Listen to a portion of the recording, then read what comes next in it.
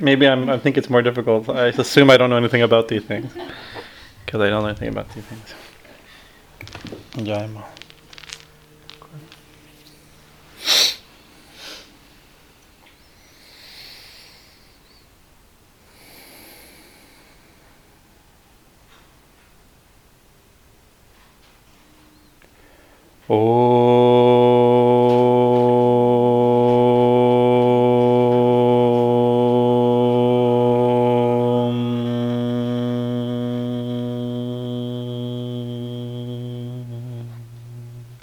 Om Mangalam Gurudevaya Devye Matriksha Mangalam Mangalam Bhakta Brindevyo Sarvalokaya Mangalam Stapakaya Chadharmasya Sarvadharma Sarupine Avatara Varishtaya Ramakrishnaya Mangalam Om Guru Brahma Guru Vishnu Guru Devo Maheshwara Guru Reva Param Brahman Tasmai Shri Gurave Namaha Om Sadashiva Samarambam Shankaracharya Madhyamam Ashmarachara Prayantam Vande Gurum Param Param Vande Gurum Param Param. So we're continuing our readings from the Bhakti Yoga, one of the four yogas of Swami Vivekananda. It exists in a small book form. I was just wondering which of the complete work for those who are trying to find it. Of course, it's downloadable online. The PDFs and online versions are for free. But if you have the complete work on Vivekananda, it's in volume 3. So, and I'll be reading, if there's slight discrepancies, from the version that's edited by Swami Nikhilananda called Vivekananda, the Yogas and Other Works. And just like the title of this chapter in the original is The Method and the Means. But Swamiji retitled it How to Cultivate Bhakti. So you see there's little differences in the third. I never even noticed. I know there are some differences, but I never noticed the difference. Even the titles are sometimes different.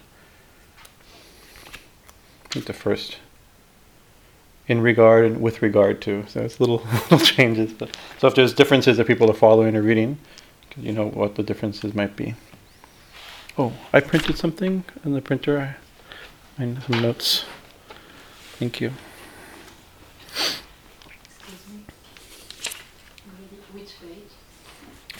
And in the hymnal, you can please turn in your Bibles to the Gospel according to Vivekananda, the Epistle to the Europeans in London in page 55.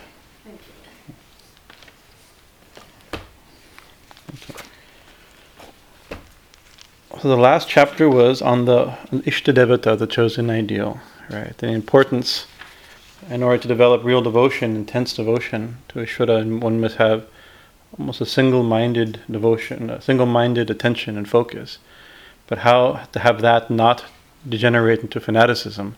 So that was the basic topic. Actually, he even starts like a real bhakta has that intensity and is not, and sees the one that he's intensely attached and focused on in all forms and all paths and all like this. So we'll talk a little about that. So Ishtanishta, devotion, one-pointed devotion and faith in one's ideal, one's conception, one's favorite way of approaching God, that's very important. So that's a focus. Now, Swamiji continues. With regard to the method and the means of Bhakti Yoga, we read in the commentary on Bhagavan Ramanuja on the Vedanta Sutra. He's quoting from Ramanuja. The attaining of bhakti comes through discrimination, controlling the passions, practice, sacrificial works, purity, strength, and suppression of excessive joy.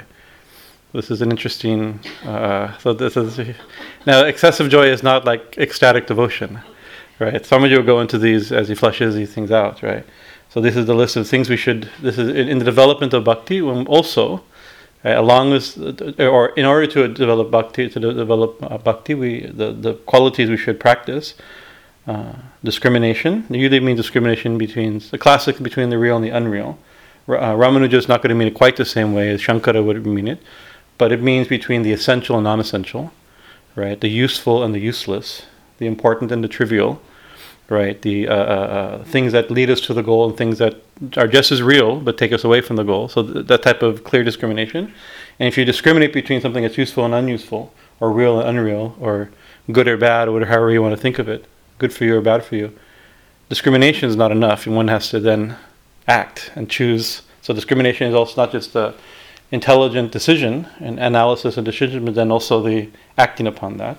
So discrimination, controlling the passions, practice means sadhana, or sacrificial works, purity, strength, suppression of excessive joy. So Swamiji will unpack some of these. Viveka, or discrimination, is, according to Ramanuja, discriminating among other things pure food from impure. This is not just like between the real and the unreal. We think of Viveka, like Viveka Chintamani, about how to discriminate between the real and the unreal. This is, amongst other things, discriminating what's good for you or not good for you. If this whole chapter is going to be really on purification and purity. If you need to purify, then you need to discriminate between what's pure and what's impure, right? Or what's purifying and polluting, or purifying and less purifying, or not purifying. It depends on where the thing is. So this is what Ramanuja. He's going to mostly talk about Ramanuja in this section, and he's going to quote a famous verse that Ramanuja likes to quote. You mentioned the Bhagavad Gita commentary. He quotes that verse from the Upanishad, and Shankaracharya has a different approach to it. So Swamiji present both these views. So he starts with Ramanuja. He starts with between in the process of discrimination between what's useful and not useful, purifying what's useful, what helps us purify our consciousness. And thus the devotion is food. Also, one thing about purification, it's an important point, is devotion, we've mentioned before, devotion is not something that you have to get, right? Get devotion, We can develop it. We sometimes use that language, but only because of the nature of it. It's just the way we think about it. Or we develop devotion, right? It's not devotion is already there. Devotion is the soul's natural longing for its source. It's a longing of the part for the whole, right? It's natural. It's inherent, right? But it's covered, right? So we don't feel it, right? So the way Sri Ramakrishna gives his beautiful example of that of a magnet and a needle. Right? A needle is naturally attracted to the magnet. It doesn't have to do anything to become attracted. He doesn't develop attraction to the magnet, right? So that we use that language. Develop devotion.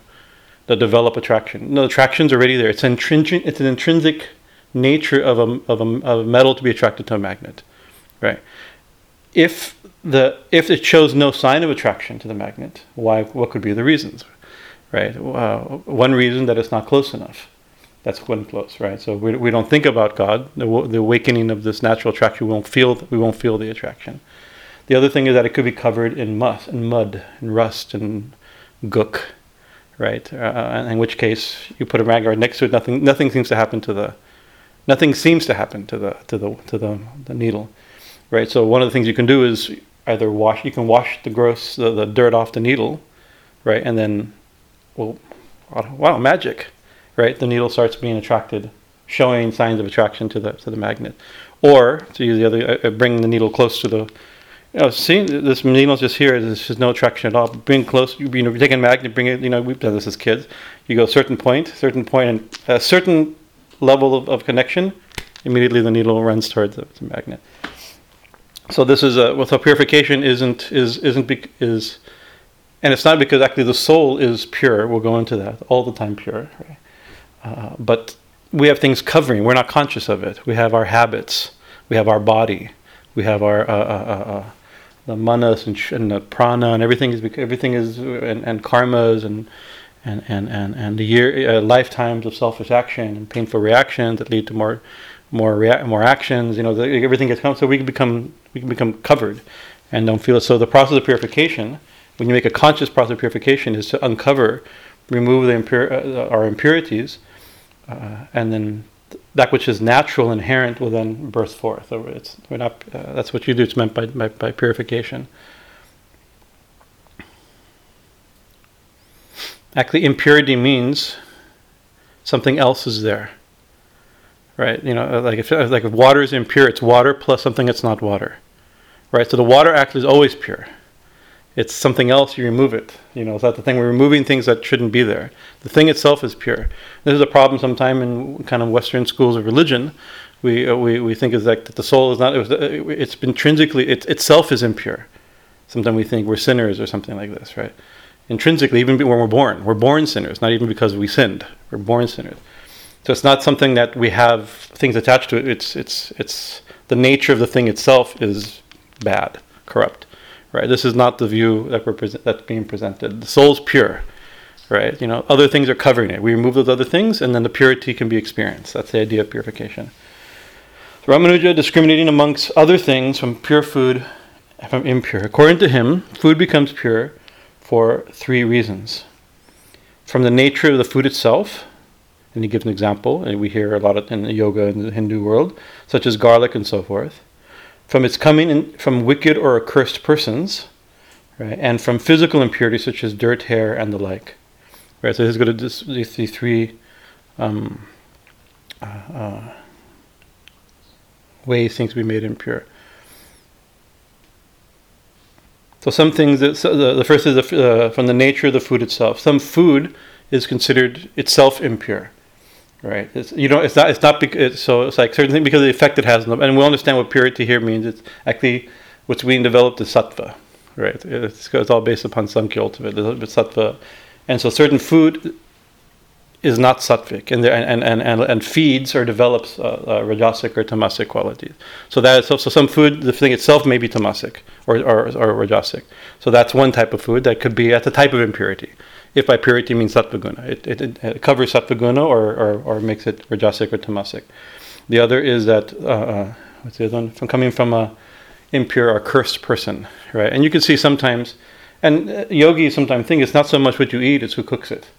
And so some people, you see, it's like, you can go to a nice, pure vegetarian restaurant, and the food's good, the food's pure like that, but the person hands it to you, like, I can't eat that. And sometimes, I don't mean to be judgmental, but you see it's like, you don't want the vibration. It's weird to talk that way. I mean, we don't be too judgmental jerks and things like that, But when you become a little bit sensitive, when you're trying to become clean, you realize the other, not only by their habits, but by per personality, And I remember Shankaracharya, one sadhu we know, tantric sadhu we know, he said it's not even like, we're trying as yogis, or we're trying to control our anger and overcome anger. That's a good thing. We should do like that. And all of a sudden, but you sit down somewhere and you become angry because it's the person who sat there before you. So the belief is, I can't prove this, right? So it's like it's bad enough you have to come with your anger. Now you're dealing with somebody else's anger. Right, it's not a benefit you're overcoming your desire, but somebody else's desire, somebody else's agitation. Right, so this is the thing that sometimes purity also means trying to be, that's why sadhus bring their own asanas. Right, these type of things is because they don't want to sit.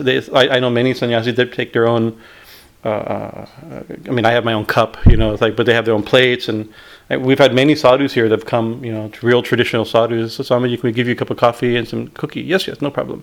Or we go get them and we bring it, and immediately their disciples run to the car and bring back a bag full of wooden bowls and plates and spoons and everything we've given. They put into this and like that. It's like, our plates. We think our plates are pure, but whatever reason, he has a different standard and a different sensitivity, or a different belief, or a different practice, or it's extremely judgmental, and we feel we should be really dissed, feel really bad about it, But there's a principle behind that. Sometimes it's just by who touches. And you can see sometimes, a lot of food, food cooked by mom, right? Even if it's, who knows what's in it, and we won't go into that topic, right? But the cooked by mom, that's more pure. Sometimes that's full of love, right? That's pure, And food that may be clean and not have garlic and not do this and never, no MSG and no this and that and MGOs and whatever. Not MGOs, but GMO. No MGOs also. No. But who touches it is important. And then you bring it to another thing when you have a culture of ritual purity, then literally becomes who touches it, because by caste considerations and all kinds of things that may not apply here, but that can bring it into consideration. And then from physical impurity, some things like it's good food, but there's something impure in it that makes it unclean. Right, it's like you can see, it's like a beautiful meat. You go to Mother's, you get a nice, clean, you get a steamed yam or something like that. It was vegan butter on it. You you take a bite of it, and you pull a hair out of it. Right, it makes you want to throw up, and you want to throw. You send it back. It's unclean. Right, you won't go there. Not only do you take it back, you just leave. I would just leave. I wouldn't be embarrassed. I don't want to embarrass anybody. I'd be embarrassed, and I don't want to embarrass like this, right? But that's in the sign of something that's impure that's entered the food, right? So according to Ramanuja, the three ways a food can become impure, right? Either the thing itself is impure, the thing is touched or has in contact with somebody that's impure, or something that's impure, or there's something impure that's been added into it, that's in it, right? So that's a very simple, we usually think of only the last one, as something's impure when something's in it, right? If I give you a glass of water and you see like things floating in it, oh, this is not clean, right? But if I give you a glass of water that's clean and you said, no, but you touched it, Swamiji, that's a different, that may also make it unclean, or like this, so. So this is his categories. It's a good way of thinking what is, because when he says discrimination between the pure and impure, or purifying and impurifying, this is what's meant. I mean, be careful thinking about it, right? And you don't have to think about this continuously. It becomes natural. You begin to know the categories. This isn't like this category, or you know how this affects me, or this is what the script, what the guru says. Don't do this, to do it like that. And so immediately it's a way of judging where you can automatically take mostly clean food as best you can, right? So, but why, right? So in Vedanta, everything has to have a Vedic source, a Vedic reason, right? Not even a reason. The Vedas aren't always reasons; they're simply revelations and statements, right? So there is such a statement. Swamiji quotes. He says, the Shruti says, the Vedas say, this is from the Upanishad, when the food is pure, the sattva element gets purified, and the memory becomes unwavering, right? And Ramanuja quotes this from the Chandogya Upanishad. This is from the Gita, his commentary on the Gita. And so this is, I'll get the actual verse. And Swamiji actually is very nice, because if you look up this work, many translations of this verse in the Upanishad, it's a famous verse, are not mistranslated, but they're translated not carefully. Swamiji translates it very carefully, which is correct. Right, and I'll read it. Ahara shuddho, sattva shuddhihi. Sattva shuddho dhruva smritihi. Smriti labhye sarva grantinam vipra moksha. So we can go through. Ahara shuddha, from when food is pure, or from, you could say, if you make this is set up as a casual, by this, then this, by this, then this, by this, then this, right? So ahara shuddha, when food is pure, right? Sattva shuddhi, then the Swamiji says that then the sattva element gets purified, right? Sattva shuddhi, but sattva means pure. And so also you have to think, in the body we have the rajasic, tamasic, and everything is a mixture of the three gunas. Everybody here knows the three gunas, right? Everything has a mixture, and like nothing's pure. Nothing has one guna alone, right? Like you could say, fruit is, what's fruit? That's sattvic, right? You can't get more sattvic from fruit, but fruit has the three gunas, right? Well, part of it, like the flesh would be sattvic. Right, the skin would be tamasic, right, and the seeds would be rajasic, right. But the fruit itself is sattvic. But within that, you can see that you can specify what's sattvic, like this, right. So you take the other extreme, you take meat, right. Meat is considered tamasic, right. But within meat, the flesh would be sattvic for meat, right. The bone would be tamasic for meat, right. The blood would be rajasic for meat. Right, everything's in these categories. Bathing is sattvic, right? But it's actually mentioned. Like bathing in a pond is tamasic. It means a bathtub, right? For bathing, in the sattvic thing, it's like bathing, taking a shower or something like that is rajasic, right? Bathing in a stream, a moving water is sattvic, right? So so sleeping is what? Tamasic, right? Scriptures. I mean, when you analyze stuff, and the Sankhya people like to. It's a tradition of analyzing, so they analyze, right? So sleeping, you sleep. So sleeping's tamasic, but sleeping on your back is sattvic. Sleeping on your side is rajasic. Sleeping on your stomach is tamasic. So you can go into anything like that. So similarly, the human body may be. I mean, the body has all three things also, or the human system has all three, right? And so if that same kind of view of the fruit or the meat, right? Our skin and our bones, and like there's just tamasic and rajasic, and our mind is considered the sattvic part. It's the subtle part. Here, sattva also doesn't mean pure; means subtle, right? Of the if you were to list, tamas is pure, good, illuminated, gentle, subtle, These are ways you describe sattva. Tamas is thick, inert, lethargic, ignorant, dark, gross, right? So you can see that type of language, right? So here sattva, many people say from purity of food comes purity of mind. Sattva shuddhi. The mind becomes, sattva means mind in this sense, right? And therefore the mind becomes purified. But that's probably what it means. And in the structure of it, that you can see from purity of food comes purity of mind.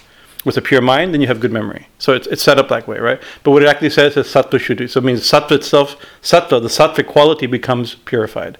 So you could say it becomes the pure sattva, right? The sattva quality becomes purified. Ahara shuddho sattva shuddhi. From pure food comes a pure mind. Sattva shuddho, from that pure, when the sattva is pure, or when the mind is pure, if we're the subtle part of our brain is pure, then dhruva smritihi. Then the mind, the memory, becomes fixed, right? So dhruva means fixed or established, or it could also mean focused or concentrated. Fixed for if memory. If you're trying to remember something, a fixed memory, that's something it's always there. It doesn't deviate from that. It's always in your mind, or you're concentrated on it, so you remember. You can remember it with concentration. It has both of those meanings. So from pure food comes pure mind. From pure mind, then we can remember, or we can hold something in our mind, in our concentration, in our memory, right? And so this is the spiritual text, right? This is actually from the Chandogya Upanishad. This is 7:26, verse 2. If you want to look it up, it's an important verse. So what are we supposed to remember? Obviously, it's a text on Brahman, Brahmagyana. So it means remembering Brahman, right? We have to all the time remember Brahman, Brahma Chintanya, right? Something like that, Chinta. Always remember, always contemplate. We in devotional thing, we always remember God, always remember the Ishta, always remember remember death, remember life, all the things you're supposed to constantly, the things we're supposed to remember. Our problem is that's our problem. We look at our life, and at the end of the day, like, where's my mala? I'm like it's like, oh yeah, it's the practices we're given are not that hard. Remember, I mean, they're not easy, but they're not that hard. Think of God, say the mantra, right? Think, think of God when you start your day. Think of God before going to bed. There's mantras for you, but. We notice, like, you think, oh, a whole day or an hour has passed, maybe a minute has passed, that's unbearable, or a week has passed, that's unbearable, or sometimes you'll find years pass, and like, oh my God, what was I doing? Right? It's easy to forget, right? So this is the dhruva smriti, the mind, the memory to become fixed requires. Why is it we forget? Because our mind's impure, right? So this is with a pure mind. By pure food, we get a pure mind. With pure mind, we get fixed memory. We can concentrate. We can hold God. And one of the things that I don't have the verse in front of me, but it's a beautiful verse to Upanishad. It says actually the self. We use language often because we're trying to be really philosophically careful, right? It was like, this by self, by Brahman, by like that. It's not an object. It's not a thing. It's anything we say about it. It's not that. It's not. We use that language to be careful that it's not to make it mundane and limited, right? But the Upanishads actually say the self can be known. It's not hard to know. I can't say that. It can be known. It is hard to know, right? It can be known because the self is the most subtle, right? And so the mind. Our problem is our mind is not subtle. With a subtle, disciplined mind, it can be known. We can focus on it, right? In the realm of definitions, anything you say about it is not going to be the right thing, but it can be known. That's I've spent many hours on the seat telling you that the self can't be known, but it can be known, right? The thing it requires it's subtler than we think, literally, right? We don't think subtly, right? Thinking our normal thinking process, so it has to be held to be contemplated on is not easy. So it requires a pure mind. How do we get a pure mind? Pure food, right? This is adhara shuddho sattva shuddhi, sattva shuddho dhruva smritihi, smriti labhye sarva grantinam. What happens when the memory is fixed? Then this is a beautiful sarva grantinam, vipra moksha. So vipra here most likely means sage. So the yogi or the sage or the practitioner, the knower. What happens to him? Sarva Granti. Sarva means all. Granti means knots. Right? All bondages. It means knots, but it means, you see, a knot is a bondage. You're tied down, right? And not. Sarva Granti Moksha. Become liberated. All the bondages you become liberated from all bondage. It's called mukti, liberation. Right? So this is a very big thing. From pure food to liberation is a straight line. Right? Pure food, pure mind, or pure mind, or sattva quality, pure mind, fixed memory. All bondages are free. You're freed from all bondages. Right? It's pretty good. Right? So we can so all we need to do is find the right dietary thing, and then we're good. It's not the way it works, you know. And that's the thing you can see in religion. This is the easier thing, right? Because this is a true thing. It's not incorrect. I was one time I've told this story before, but I put my mind there also. Many years ago, I was staying in Rishikesh with Swami Bodhicitta Maharaj, and we were in near the town, and he said, "Oh, there's one yogi. He's very eccentric, and we can go visit him. He'll probably take you boating." It's like, okay, you know. I think I remember saying Vijaya Ram or something. I forget his name. He's a little bit famous, but I forget his name. So we went. We knocked on his door. It was probably like 3:00 in the afternoon when most sadhus are still sleeping from their afternoon. And he goes, "Oh, you're a real sadhu." That means sadhus show up whenever they want. It was kind of like, "Thanks for waking me up," but okay, you know. So anyways, let's go boating. And he comes in, he's very interesting. He's an unstitched, only one piece of cloth, right? And the most interesting wooden shoes I've ever seen. He was very short, right? But his wooden sandals, the bases were this tall. So he was walking on the platform shoes with these like stilts, right? And he told me because he lived in Gangotri in the snow. And so it was almost like snowshoes or something like that. It could be. He's not in the snow anymore. I think it's because he's... And it's also become a distinctive feature. He's like that sadhu with shoes this big, you know. He stand up on his shoe, click, click, click, click. Very interesting, you know. And he has huge jata, dreadlocks, right? And he told me, actually, he showed me pictures. He lived just in a loincloth in Gangotri in the snow for years, 12, 13 years, right? You know, very tremendous area. And one time he was down and he met Anandamayi Ma he came to go see Anandamayi Ma in Haridwar. Right, and his parents had also come, right, and seeing him as a naked sadhu, covered in ash like this, and his parents were crying, of course, naturally, right, you know, this would be the thing, you know, and crying to my mom, maybe she can, and then she says, "Maharaj, your austerities are finished, right, and you're making your parents cry, right, this is a great sin, you know, it's like, and so she herself gave a cloth, right, he says, and kind of wrapped one cloth, and so since that time he wears clothes, one kind of cloth, kind of worn, kind of interesting, like a sari almost, you know. Very interesting. But anyways, it's part of the setup because of his eccentric nature. So he has this huge inflatable boat, and he carries it out, click, click, with his giant shoes. And Swami Bodhicitta went to go to other work, and we went out. So it's kind of a weird, I don't know this sadhu, and he's with 2 paddles floating in the middle of the Ganga. It's very nice, you know. And then he's asking about the temple, like that. And then he asked about my diet and a few things like this. And I guess I gave the right answer. And he says, but the point is, this is sometimes the setup is just for the one thing, right? He says, the mind is made of only 2 things. This is the puncher. The mind is made of the food you eat and the company you keep. These were his two points. And that was I think that was the purpose of this whole long, dramatic, peculiar day with him. Afternoon with him, but it stuck in my mind because of the story. I remember it stuck in my mind, right? But we'll have to understand how is that so, and is it that simple, right? You know, it's like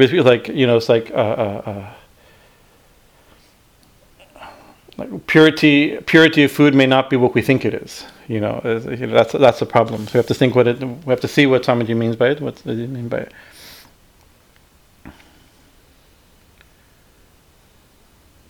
The question of food has always been one of the most vital questions with the bhaktas. Apart from the extravagances into which some of the bhakti sects have run, there is a great truth underlying this question of food. The thing is, some of the bhakti traditions, they become fanatical on food, right? Because now your devotion is based upon your food. Swamiji defines that as kitchen religion, right? And of course, religion's in the kitchen. It's also part of from food. From purity of food comes purity of mind. Purity of mind comes liberation. So it seems to be important, right? Right. But you can see, because it's a true thing, right? What we want to do is purify the mind, and if only it says it's how easy you purify the food, you purify the mind. But Swamiji, I think even in this section, he may even says there's some horrible people who have very pure external diets, right? So they cannot. And if it's true that people have really pure diets and are still horrible people, right? That means the Vedas are wrong, right? And you can all. I'm very proud to tell you, you can all go home, have fun tonight. You can go to church tomorrow morning. There's still time to make arrangements for it. There's religions that other religions you can go to. So they're not. It's not wrong. It's not what we think. It's not as simple as we think. Right. So we'll continue. As Swamiji said, we must remember that according to the Sankhya philosophy, Sattva, Rajas, and Tamas, which in the state of equilibrium form the undifferentiated Prakriti, and in the disturbed condition form the visible universe, are both the substance and the qualities of Prakriti. So the gunas are the qualities of nature and their nature itself, right? So the thing is, that's how it works. If the sattvic mind is not a quality of the mind, it becomes the mind. It is the mind. It's the mind in that state, right? The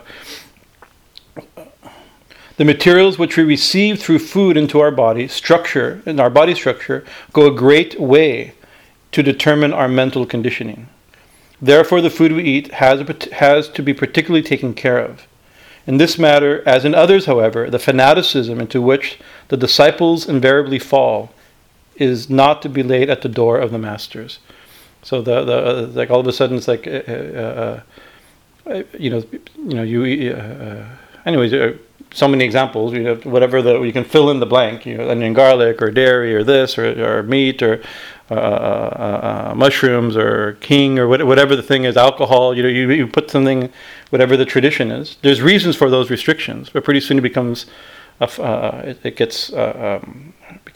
becomes the standard of who's a devotee. Right, because pure food is supposed to lead to devotion. Therefore, a devotee must have pure food. And if the food isn't pure, he's not a real devotee. The so-called devotees, it can become like this because the scripture says, right? This is a scriptural source of a lot of very important disciplines and traditions, and a lot of fanatical foolishness. Right, the same verse. Right.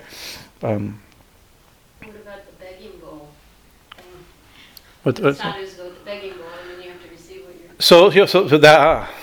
That could be. I'm glad you brought that up, because it's a sub point that I want to bring up, and I probably would have forgotten, because Swamiji mentioned that's based on Shankaracharya's interpretation of this verse, not Ramanujacharya's interpretation of this verse. We'll get there, right, in a second.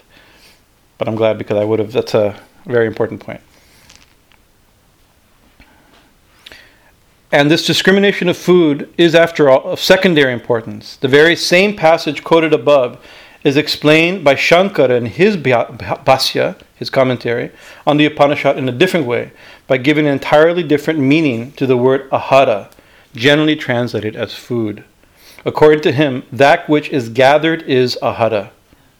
Right? So anything taken, anything gathered is ahara. This word ahara doesn't necessarily mean food.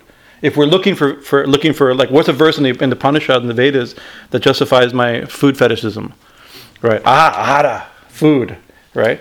That's fine. It may mean that, but if it means that which is taken in, that which is what you take in, right? So Swamiji he's going to explain Shankaracharya's position, and we've just read Ramanuja's position. It's from sattvic food. Pure food becomes a sattvic mind. Good memory. All bondages are removed and contains liberation. The sage becomes a liberation. Shankaracharya will read in the next sentence, right? I'm going to insert another in-between thing that takes both into account, right? Which is kind of a very yogic interpretation also. It's not just everything. So what is everything taken in? It's not just what we eat. It's what we see, what we hear, right? What we touch. Through all the senses, we're taking in so much, right? Out of, it's like, even if you overeat and snack like I do, right? The amount of all the things that we take in, physical food is actually the least prominent. We see much more than we eat. We hear much more than we eat. We feel, touch much more than we eat. We smell much more than we eat, right? So that has to be considered. So, one example I use, let's say, like, I've been a vegetarian for, I don't know, 28, I don't know, 16, I don't know how old I am now. Long, I don't want to say. I don't know, a long time, which is good. I'm happy to say I've been a vegetarian for a very long time, right? And so today, I went to get some food for my aunt and like that, and I had to, what if they got the order wrong, right? And they weren't careful, I went to the wrong restaurant, all of a sudden there was something non-vegetarian in that food. Most likely I wouldn't be here, I'd be in the bathroom, I'd be sick. I'm not accustomed to it, my body would reject it, right? But tomorrow I'd be fine, right? The effect would last a little bit. The body would gets rid of what you think is impure, naturally. That's a natural system. Right, but things that I've heard. If you told me actually, Atmaram, I'll tell you a secret about Atmaram, how horrible he actually is. Mm-hmm. Yeah. Right, for 30 years, I'll remember what you said about him. Now I know. Right, or somebody says something bad about me, I'll hold it against him for my whole life. So you can. I mean, that taken in, that the effect is much greater. It's more subtle. Food's not that subtle. Right, food is the grossest thing we take in. Right, you take it in, a few nutrients and things get taken in, the rest gets expelled out. Has almost, if you think about it, that's what it's supposed to do, right? But there's subtler and subtler ideas, right? Images on TV, images on the computer, right? Those images can stay in your mind and they color the mind for a long period, maybe for life, right? So from purity of food doesn't just mean purity, just reading labels. Purity of food means being conscious of what type of things you want affecting the mind, right? And who you want affecting the mind also. Like I said, what was that Swamiji said, from the food you eat and the company you keep, right? So company is a type of food also, right? And so the verse that not a verse, but a saying of Paramahansa Yogananda that I think about a lot, is that company is stronger than willpower. Right, he would say. And so you could say, we also often hear like, show me who you hang with, I'll show you who you are. There's statements like that that have entered popular culture to show the power of company, right? And therefore, my auxiliary commentary on that saying is that therefore the proper use of willpower is to choose your company carefully, right? So so if we know not only people, if you know that if you want to develop a certain quality, you're careful about who you associate with. That will develop that quality, right? That's also so that same principle. If you want a certain developed purity of mind a certain way, then you have to be then you use your willpower, right, to control a little bit, because you can't control when things are taken in the mind. It's condition the mind. So you have a little bit of you have a little choice of what conditions the mind. Not if it conditions the mind. Everything you take will condition the mind. You have some discrimination and power to make decisions within reason, right? But you can't control everything, right? You can be really strict on your diet, but you cannot watch TV and you cannot listen to the radio and not but you can be careful who you hang out with, who you associate with, what books you read, like that. But you can't control everything, right? And then that's another thing. It's like, oh my God, I talk. It's like what did it say? You're getting a phone call. Okay. That's okay. So, can you push? Is there something you can push that says skip? I'll call after. Thank you. Narayan.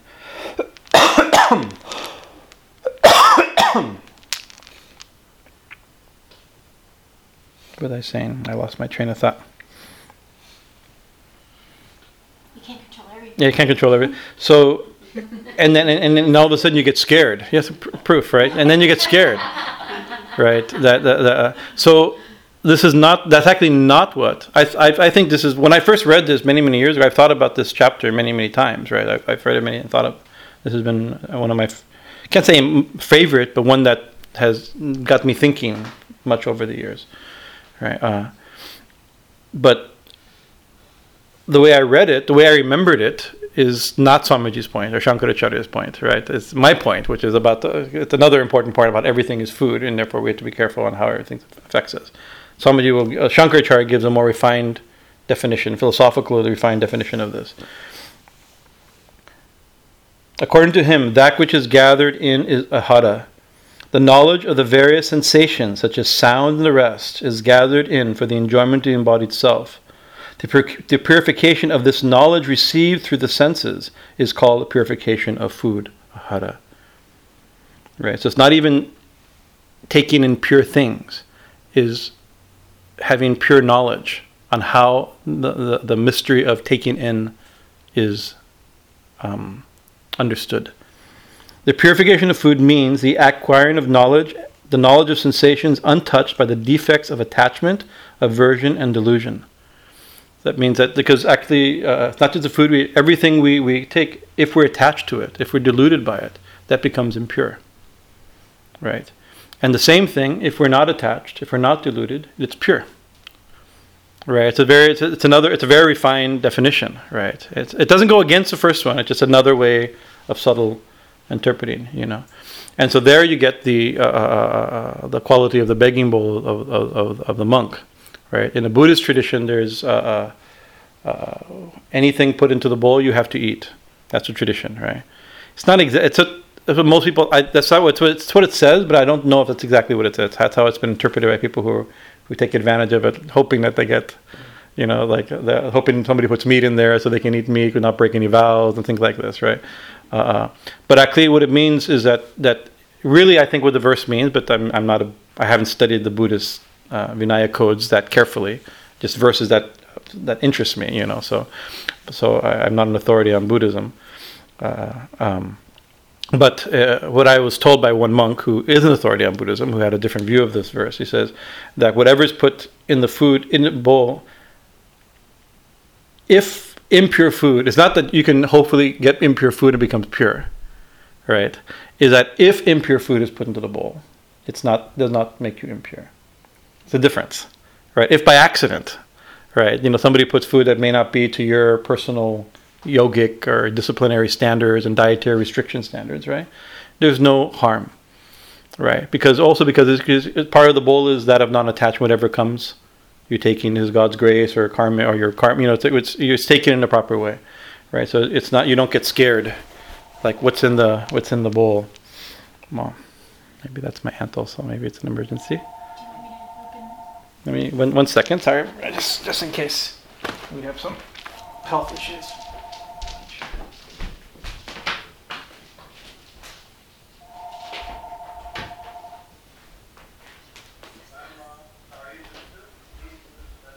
Okay. If she calls both, then sometimes it's important. So she gets. Not very nice. Sorry. Govinda. So that's a very different definition. Is that what's pure is that if it's attachment, it makes something impure, right? But the first definition is also not right because the raw ingredients can also be not easy, But we never get subtler and subtler and subtler because you can be really attached to really subtle, to really pure food, right? And and the beginning that might be good, maybe it's good, but you can see that can also be attachment to this. It's not the food that keeps us in delusion. It's attachment at least that keeps us in the world of birth and death and Mahamaya, right? So it gets much more subtle interpretation of this.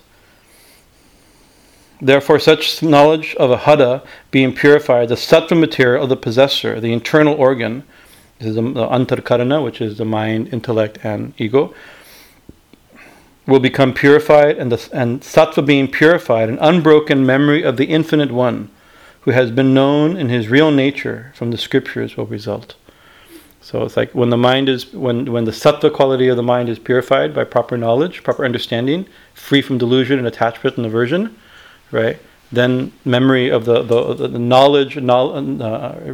knowledge of the One is held, right? That's proper memory. In which case, then liberation can be resulted. These two explanations are apparently conflicting. Yet both are true and necessary. The manipulating and controlling of what may be called the finer body, that is to say, the mind, are no doubt higher functions than the controlling of the grosser body of flesh. But the controlling of the grosser is absolutely necessary to enable one to arrive at the control of the finer. So you start with control, like we start with the body, and move subtler and subtler and subtler. Right? The beginner, therefore, must pay particular attention to all such dietetic rules as come down from the line of accredited teachers. This is according to Sampradaya. Right? But the extravagant, meaningless fanaticism which has driven religion entirely into the kitchen, as may be noticed in many of our sects, without any hope of the noble truth of that religion, hope that the noble truth of that religion will ever come into the sunlight of spirituality, is a particular sort of pure and simple materialism. Right? When you make religion about food, that's called materialism. Right? It's not that it's not important, but that's not religion. These are preliminary disciplines to religion. Right? Right? It becomes it's not spirituality actually. It is neither gyan nor bhakti nor karma. It is a special kind of lunacy, and those who pin their souls to it are more likely to go to a lunatic asylum than to Brahmaloka. This is Swamiji's sense of humor. So it stands to reason that discrimination in the choice of food is necessary for the attainment of this higher state of mind, which cannot easily be obtained otherwise. One way to understand the full extreme from control of the body and with the physical food we take and being careful in our choices like that, and pure food, and then the more subtle, refined, philosophical and discriminatory and attitude refinements, right? Is you have to go into really the yogic interpretation, a yogic view of who we are, right? And so in the yogic tradition, we're not just, in a simple way, you say, we always say we're not the body. We have a body, we're not the body, and we're the soul, right? That's a simple way of saying it. But if you want to, yoga is based on Sankhya, and Sankhya is based upon over-analyzing everything. So if we can analyze what it means between body and soul, what is the difference, right? But one of the ways they use is this theory or the idea of koshas, or sheaths, right? And it's not, we don't have sheaths, right? It's a way of conceptualizing, trying to understand our inner workings, which are not distinct and easy to concentrate on, right? So it's as if we could describe it like this, right? Right. So and sometimes we can think of it almost. The problem is that once you create this idea, we get visuals that are even more,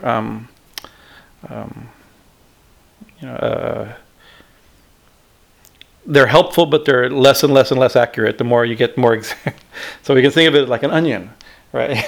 Right. You have something. Let's say here we are, the soul, the glorious soul, a little spark, and around that there is a sheath called the Nandamaya Kosha. Right, and around that there's a sheath called the Pranamaya Kosha, and around that there's a sheath called the Manomaya Kosha. Around that there's the Vijnanamaya Kosha. Around that there's the no, I gotta get them all mixed up. But anyway, I got them backwards. But anyways, you know what I'm talking about, right? So that's when and so what does that mean? Around the soul, the Nandamaya Kosha. I'm reading them in the wrong direction as well. The problem. Yeah. Around that is called the Vijnanamaya Kosha, which is, you could say, wisdom. It's one way to wisdom sheath, right? Anandamaya Kosha is bliss, the bliss body or the bliss sheath. Around that is the wisdom or knowledge sheath. Around that is the Manomaya Kosha, which is the mental sheath. Around that is Pranamaya Kosha, the vital sheaths that are prana and attached to the breath like that. And around that, the final covering is Annamaya Kosha, means the food sheath. We call it so that because it's made of rice. It's made of food. Grain, right? This is this body, right? So that's one way to think of it as within the physical body, but it's not within. It's just there's different levels of density and just ways of analyzing it, right? It's problematic but useful if we understand its limitations. We're not describing actual onion peels. If we peel back the body, we find the prana. We peel back the prana. It doesn't work that way, right? It's ways of describing things. So food we take is primarily, what is the food we take? That's the food, and so it creates our physical body, And so that's important, right? But yogis are, when it comes to careful analysis of food, physical food or otherwise, we have to think everything we eat also has 5 bodies, right? This is the thing we talked about in our UCI class. We had a whole class on when we went like that. That also has a 5 bodies. Just like I have my body, my physical body. Within that, I have my pranic body, my mental body, my wisdom body, and my spiritual body. I mean, if you were to give those equivalencies, right? But everything we eat also has these 5 bodies, right?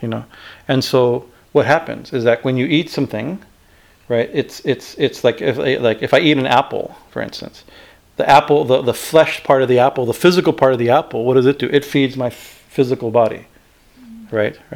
And the pranic part of the vitality of the apple gives you vitality. It gives, like that. Its mental body feeds your mental body, has an effect on your mental body. So that's the way you can think of it like this, right? So similarly, anything you do, I cannot quote a study, right? It may be a little bit of a story of a story of a story, but if true, I hope it's true because it illustrates a very nice point. But I cannot quote, and it's as a scientific thing. But what I heard from somebody, so the authoritative source in which it comes from, what I heard from somebody. And I remember something I heard from somebody that illustrates the point I want to make. So it's authoritative. This is absolute truth for sure.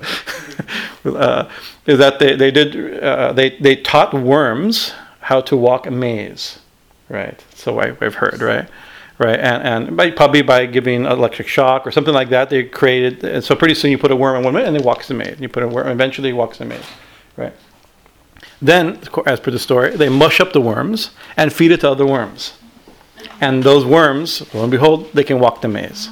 Right? I can't say wow because it doesn't mean it's true, but it may be true. Yeah, if it's true, if it's not true, it's a nice example.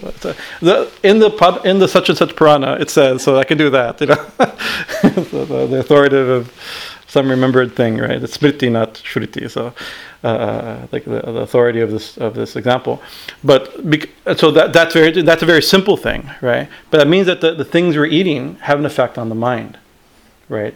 And therefore, not universally followed in all religions, but a lot of yogis are really careful of what they eat, because they don't want what you eat not only affects your physical body, but it's going to affect your mental body. So they choose things that don't have much mental body. Right, because so the lower on, I can't say the evolutionary, it's not evolution, on a different part of the map, right? We have things that have a lot of like if you eat fruit, for instance, right? It has a very good physical annamaya kosha and tons of prana. It's mostly prana, right? And therefore, people on a fruit diet, what do they get? They get really light, and you have the equivalent feeling. So it has almost no mind. Right. I mean, maybe it does, but from our perspective, maybe the apples. The rumor these apples are going to be pissed off at me for being so culturally insensitive to them. Please forgive me, but as far as we know, there doesn't seem to be, from our perspective, much mind. Right, and therefore the effect on our mind is going to be minimal. Right. Where if I eat I can't say higher, but a form that has a more developed nervous system and therefore a mental body. Right, maybe this is a belief. I can't prove it, but this is the belief of yogis that it will affect my mental body, and so it becomes a little bit like sympathetic magic. We were talking about sympathetic magic system, where it because a cow is gentle, right, or therefore if I do something like a cow or take it, then I become gentle, or this is violent, therefore I eat violent animals, then I become violent. There may be something to it, but I don't think we could demonstrate that clinically, but this is the kind of general belief. Like my Guruji always says, like, you want to develop the qualities of something, eat what they eat. Right, that you see, but that's like look at an elephant is intelligent and it's strong and it's gentle, and they're eating grass and leaves. Right, if you want to be ferocious and violent, then eat food like a tiger. Right, it's perhaps a little bit simplistic, right, but this is the basic. This is a natural in choosing. This is how a lot of food choices have been made. Right, trying to eat food that you want a similar quality. Because they're developing that quality from the food they eat, as well as their obviously biology, and genetics and all that stuff may have something to do with it. Right. So in that case, that's one way to understand how subtle eating's choosing food carefully and to have the best effect or the least effect, not even on your consciousness, right? And then it's another thing. One example, one yogi told me that if you take a glass of water, right, and you go on top of it, immediately there's a ripple, right? Immediately happens, right? If you take a glass of honey, right, nothing happens. Same air, same power, but almost no effect, no noticeable effect, right?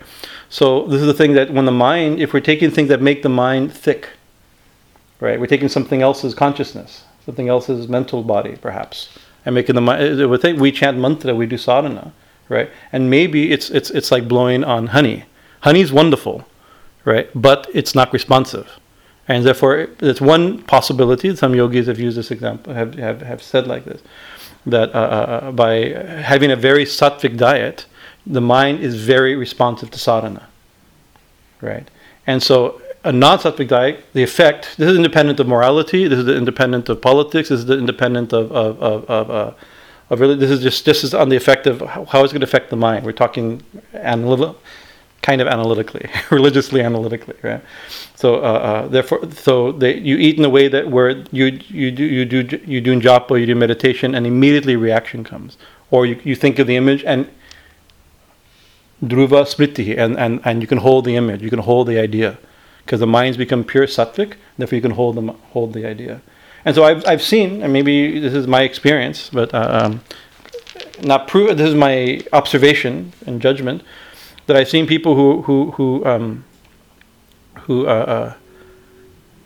they're doing good sadhana, right, and with a good focus, properly initiated, properly everything correct like that, and sometimes we don't see much happening, right? And one reason you can give, but you can't, is that sometimes you can see sometimes the diet is not sattvic enough to have the sadhana have as dramatic of effect. You can never say not effect, because real sadhana happens at the soul vibration. The soul's pure and perfect as itself, right? We're just talking external things, or we're talking external things, right? But Swamiji, you can see Swamiji he has to admit that it's important, right? But he spends most of his time in other places also smashing the idea that it's all important. It's not all important, right? You know, your sincerity, your practice, your devotion, you know, this is what's important. For that, we also, so some external things. One of the things Ramanuja points out is a purity of diet. It's one of the things that can be important. Purity seems to be purifying, seems to be important. Right. So some ideas are there. Swamiji continues. What time is it? Okay, I'll do a few more minutes here.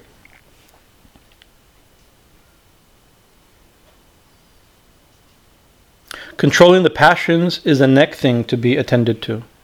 To restrain the indriyas or organs from going towards the objects of the senses, to control them and bring them under the guidance of the will, is a very essential virtue in religious culture. So the next point is controlling passion is not. Once again, this is not he's not speaking from a Christian perspective, right? It's not. His analyzing the outward going nature of the mind, the externally grabbing nature of the mind is called passion in this sense, right? So to restrain the senses or the outgoing, what's that called in yoga? Anybody know? From you, Patanjali? Now that's the goal of complete cessation. To get there is pratyahara, right? The control and withdrawal of the senses, of the mind attached to the outgoing senses, right? This is actually very hard. It's easier. That's the thing is why religion focuses so much on food, right? Because that's easy, right? To make a rule and choose diet and that's not that easy. You know, we struggle our whole life with this type of thing, right? But to control the outgoing tendency of the mind, it's so much harder, right? You know, that's the thing. External purity is difficult enough, but it's so much easier than internal purity, right? Doing good things morally externally is easy, comparatively. It still has repercussions. Not easy to always make good moral choices, right? But to be actually a good person is hard, right? To be nonviolent externally is relatively easy. To not have any anger, judgment, hate, in the heart is much harder. That's harder, right? And so because we want the high thing, so we overemphasize what we're good at, right? We're good at the rules, maybe, And it's simple, but the thing is, if your religion is based on food, if your religion is based upon external behavior, right, then people who are critical, who are resentful, people become critical and resentful of religion, and they can attack it. Is this kitchen religion? Religion is only what you eat? Isn't it the higher thing? You can be dismissed also. So you can see you have to understand everything. You have to understand the real principle, and then the things that help lead. These things are very helpful. Right, the way we sometimes word it, in which basically Swamiji says the same thing, is that these things are not all important, right? But they're not unimportant, right? They're the best we can. We make the best choices. They have an effect on it. We can see. I can say I eat heavy. I mean, it's a simple thing. If I eat a really heavy meal and try to meditate, I'm not going to meditate well, right? It's not a mystical thing. It's a very practical thing, right? But my meditation shouldn't be entirely. I mean, it's not what I eat that makes my meditation, but you can see it has an effect. It is important, but not all important. So that's the point. So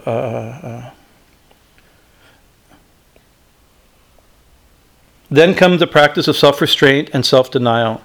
The immense possibility of divine realization in the soul cannot be actualized without struggle and without such practices on the part of the aspiring devotee. The mind must always think of the Lord. This is the instruction in quotes. It is very hard at first to compel the mind to think of the Lord always, but with every new effort, the power to do so grows stronger in us. Right. So if we're told meditate on God, think of God, it's not easy, right? But it's not impossible. Swamiji is going to quote Krishna in the Gita. Arjuna says it's impossible. That's his thing. Krishna tells Arjuna. I may be skipping from chapter to chapter, but the best is meditate on me, right? Think of me all the time, right? Control the mind and think of me. Withdraw the mind from external. Basically, these are examples of a tortoise withdrawing limbs and all these type of examples that are given, right? And Arjuna's natural response, a very good response, is that seems impossible, right? He says it's impossible to control the mind is like controlling the wind. And the image, I remember seeing a little drawing of that, a little handout book at the Kumbh Mela or something, illustrated favorite Gita verses for redistribution, right? It has this, this blazing, raging storm, this little guy going, stop! It's impossible. That's but the Krishna's response is actually, it's not impossible. It is possible by regular practice and renunciation or detachment, by practice and renunciation. So it's not impossible, but it is difficult. It's not as difficult as control. Maybe it's more difficult to control in the wind. I don't know. Maybe. But it's not impossible. By practice, O son of Kunti, and by non-attachment is yoga attained, says Sri Krishna in the Gita. And then as to sacrificial work, it is understood that the 5 great sacrifices have to be performed as usual. So this is, maybe here we'll probably maybe stop. But so he's describing, these are all things, remember the opening thing that the Ramanuja said, it's by discrimination, Bhakti comes through discrimination, control of passions, practice, sacrificial work, purity. So he's going, what sacrificial work mean? Sacrificial work, of course, we do yagyas, swaha, that's sacrifice, right? But sacrificial work is understood by Ramanuja, and the background of all this is called Pancha Yajna, the 5 sacrifices. So we have, by nature, we are born with debts, right? That's the thing. And so the system of sacrifice is a way to clear our debts. What of our debts? We have debts to our ancestors and our family. They literally give us our body. They give us our culture. They give us our lineage, our traditions, right? Not only our family and parents, but our ancestors' ancestors. That we wouldn't have parents without their parents, and not their parents without their parents, right? So ancestral traditions are important. Ancestral respect is important, and not only the family, but also I know how to read because I was taught and sent to school. I can use a fork because my mom taught me. We know how to go to the bathroom because somebody taught us. Everything we they do it selflessly, but still we have a debt to them, and that's called Pitriyagya, right? The sacrifice to our ancestors or to our family, right? And so in different cultures that will mean different things. Some cultures have extreme obedience to parents. Others are have rituals for the ancestors. There's all kinds of ways that ours may be, taking them out to dinner on their birthday or something. But we don't have a very big Pitra Yajna in our culture, right? So maybe we haven't paid off our debts properly, perhaps, right? So it's one of the yajnas. So Ramanuja is saying for bhakti, the yajnas have to be done or accomplished. These have to be done. So the other one is we have our body from our family, we have nature in this world from the gods, from the devas, right? We get rain, we get food, right? Sun, the moon, wind, rain, food. This is from the sacred way of looking at the realities of nature, the gods, and there's a relation between the gods and man. The gods give, and we give back through yajna, right? And so this is, and so part of yajna is giving, because recognizing that we're getting from the gods, we're getting rain and sun and wind and water from the gods. So we pay them back by yajna. And so if you go to the store and grab, like I want some orange juice, go to the store and grab some orange juice, and walk out. To say, you can't just walk out. If you just walk out without paying for the orange juice, you're stealing, right? Because somebody, whatever, it's like maybe the guy at the counter, but people raised the trees, they had the machinery, they squeezed the thing, they shipped it. It's like there's a whole system. Perhaps it's not maybe it's not an equitable system. Maybe they're overcharging, right? But still, you have to pay something. Right, that's the thing. So similarly, for this use of this world, we're responsible. Krishna says in the Gita that between the gods and humans, mutually satisfying each other, right? Through the cycle, the circle of yajna. Let this be your cow of plenty. Krishna says in the 3rd chapter of the Gita.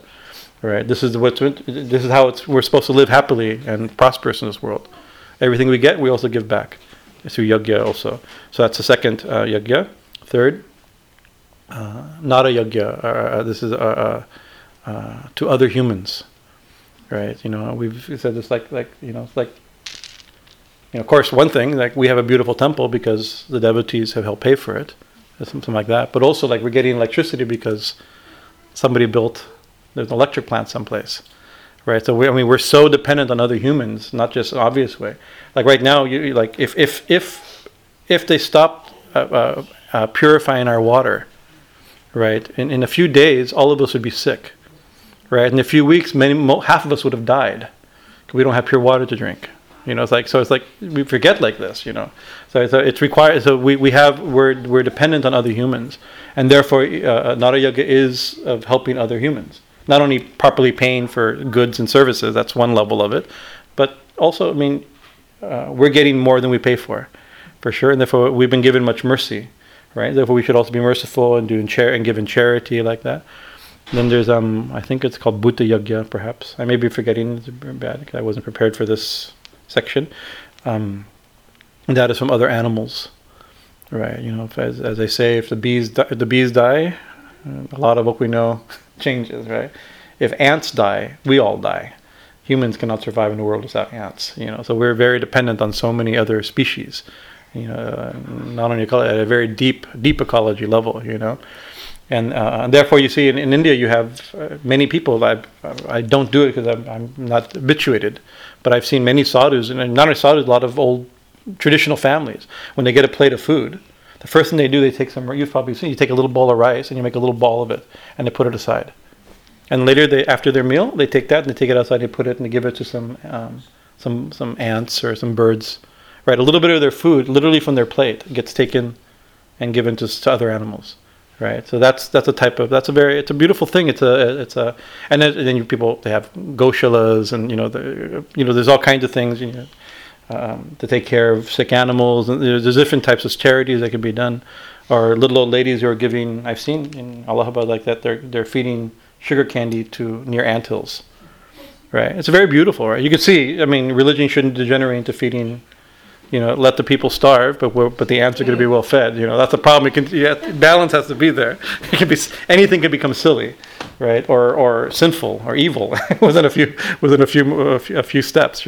But this is the idea behind like that. And then there's Rishi Yajna, that because we're getting this knowledge from the rishis, ancient rishis, and so our yajna to them is to study the scriptures, study the sacred knowledge that they've given us, right. and to practice the scriptures, and also to share the scriptures. So so you'll see in any auspicious thing, people are handing out little Gitas to people. You probably see, you go to a religious occasion, somebody dies at a funeral, something like that, and they give everybody who goes gets a Gita, or a little pocket Hanuman Chalisa. These are common. These are called Gyan Yagya or Gyan Dan. This is a distribution of knowledge, which is part of this Rishi. They're here in this footnote. Deva Yagna, the gods. Brahma Yagna, this is the rishis. Priti Yagya, the ancestors. Niryagna, the feeding of the hungry of people. And Bhut Yagna, feeding of lower animals. Right. The performance of this in the footnote. The performance of these 5 daily sacrifices or duties spiritualize life and establishes concord and harmony between the living and the dead, as well as between the superhuman, human, and subhuman worlds, between the devas, us, and the animals. The selfish life is transformed into an unselfish one. The individual becomes aware of the interdependence of beings. Actually, there's also living itself causes pain. Every breath causes pain. We are committing violence with every breath. To drive to Mother's to get a vegan ice cream, you kill so many things, right? That's true. I mean, I was like, no, I can't eat this. This has eggs in it, and I have to go to the store. And you're like, but how many things I've killed to go to the store to get something without eggs in it, right? Even saying this has eggs in it, I've killed so many things, right? The very breathing cause. So there, and this is a very when people who are, if you're analyzing, let's analyze, right? This is the thing. There's it mentioned in the scripture that says the 5-fold killing automatically. That is from the pestle and mortar, the grinding stone, the oven, the water jar, and the broom. Right? All these places. You drink a glass of water, you're killing things. Oh no, we'll filter it. What's filtering it? You're killing it. Filtering means killing things. It's like if you think of it, there's no way around it, right? But so we try to be nonviolent. We try to live a nonviolent life and make proper choices. But in spite even all that, it's still so the Pancha Yoga is supposed to be also a way to overcome the natural karma of the karma of living from the 5 sources. And in the Gita, that's what this verse, in the very famous verse in the Gita, which I love and it's often quoted, it says that one who doesn't offer his food or doesn't offer food in sacrifice to the gods, right? Dhamma. It says that person is a sinner. Papi, I think it uses the word like Mr. Sin, right? It's sin, right? No, that person is a thief. I remember it now, right? The person is a thief because you're taking without giving. You're not paying. Therefore, we do by sacrifice means it's panchayagya, right? It's not just offering food like this. This is part of it. This is the deva yagya part of it, offering food to God and to the source of everything, right? But offering food, so it's not just eating and by offering our food at home on a shrine. Thakur, please take this food and doing japa and taking. That's very wonderful, right? But it's offering that also food is at the 5 levels, not just one, right? And then it says that person eats actually a plate of sin. This is what the Gita, Krishna says in the Gita, right? And so, but it says after offering, then you can enjoy, right? So what we do, we buy we make what we like to eat, and we offer it in the shrine out of devotion, and then we eat it. Right, so that's good. It's a devotional act, right? It's a not only devotional act, it's the highest devotional act, you could say, right? Everything Krishna says, all that you do, all that you eat, all that you offer and give away, all austerities you perform, do that, O son of Kunti, as an offering to me. Yat karoshi, yat, this verse, right? So that's the highest instructions of Krishna, almost the second to the highest instruction of Krishna. Only instruction after that is just completely surrender to me. That's the next step, right? But everything we do should be included like that.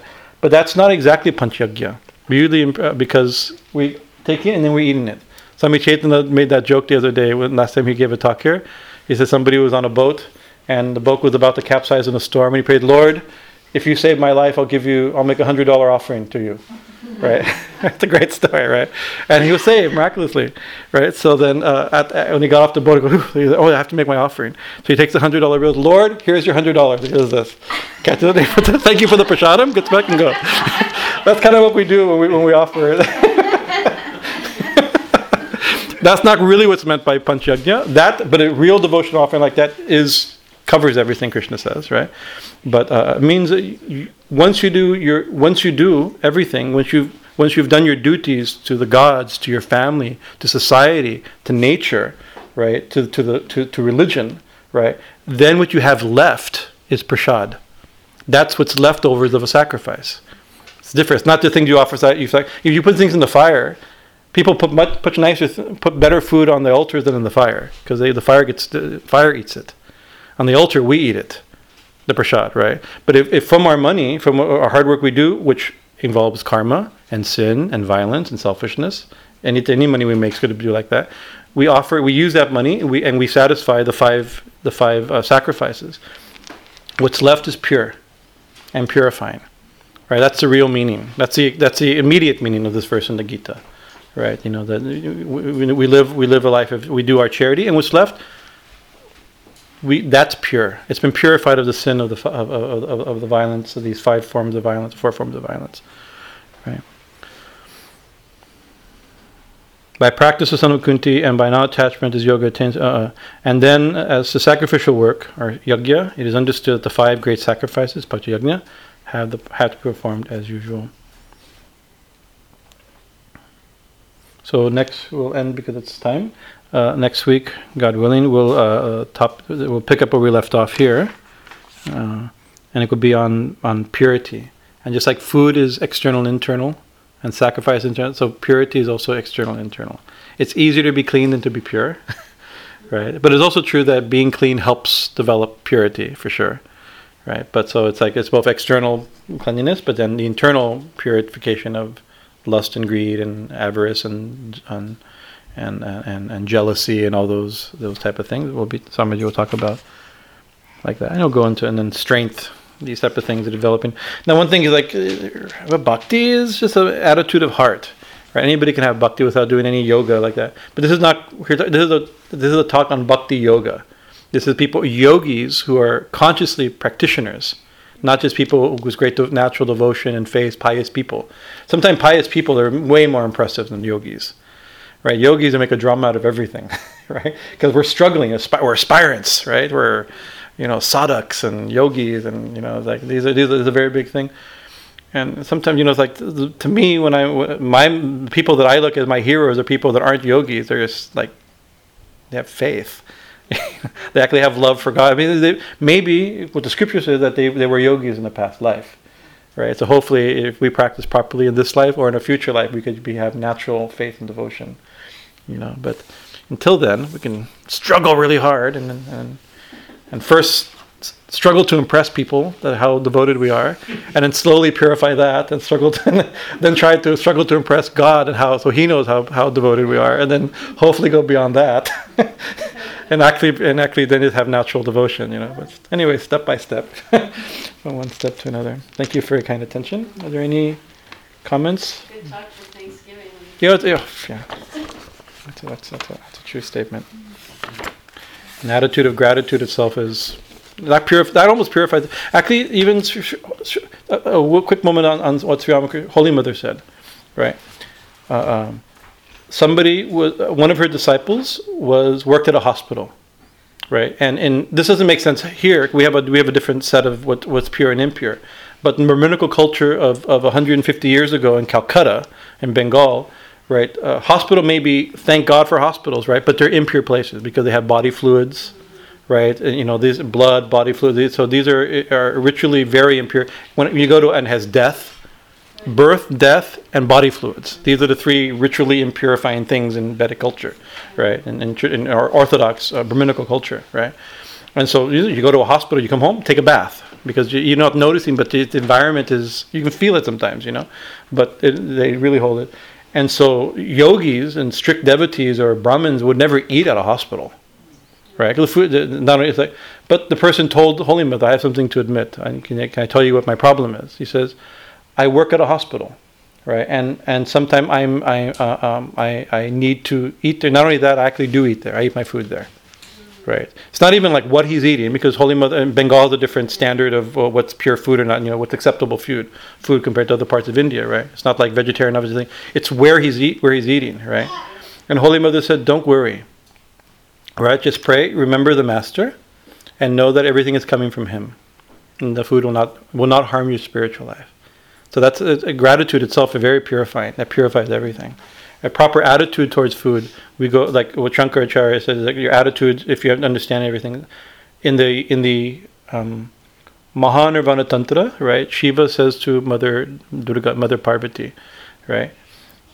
He quotes the Bhagavad Gita. There's a verse in the Bhagavad Gita. We know it. Brahmarpanam Brahmahavir Brahmagno Brahmanahutam Brahmaeva Tena Gante Brahmakarma Samarina.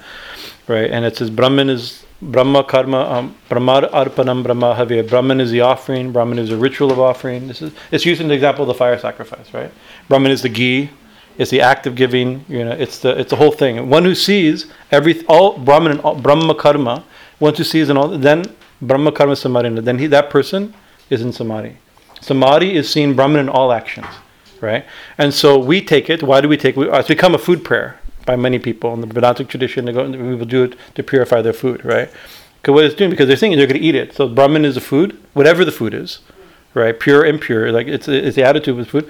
Putting it in the mouth, eating is sacred. The food is sacred. Eating is sacred, right? It's like everything about it is sacred if we think about it properly. Then we can see it. Then they won't. That won't. So in the Shiva quotes this verse and says, one who chants this verse at the beginning before eating, this he says, we have our view of what's pure and impure by our standards and our tradition and our temperament, right, and culture. But in Vedic times, or the time when, or in the world where that verse would have been composed, the most impure thing imaginable is like dog meat, right? Like you can't imagine, it's like the lowest animal by that standard, not by our standards. Our dogs are better. They have better culture than we do usually in our culture, right? But by that standard, right? Or he says even food that comes from the meat that comes from the mouth of a dog. This is like trying to use every imaginable thing to be impure, right? Becomes perfectly pure with this mantra. It doesn't mean we should eat meat that comes from the mouth, but we should buy low quality cheap meat and feed it to our dogs and pull it out of his mouth and eat it.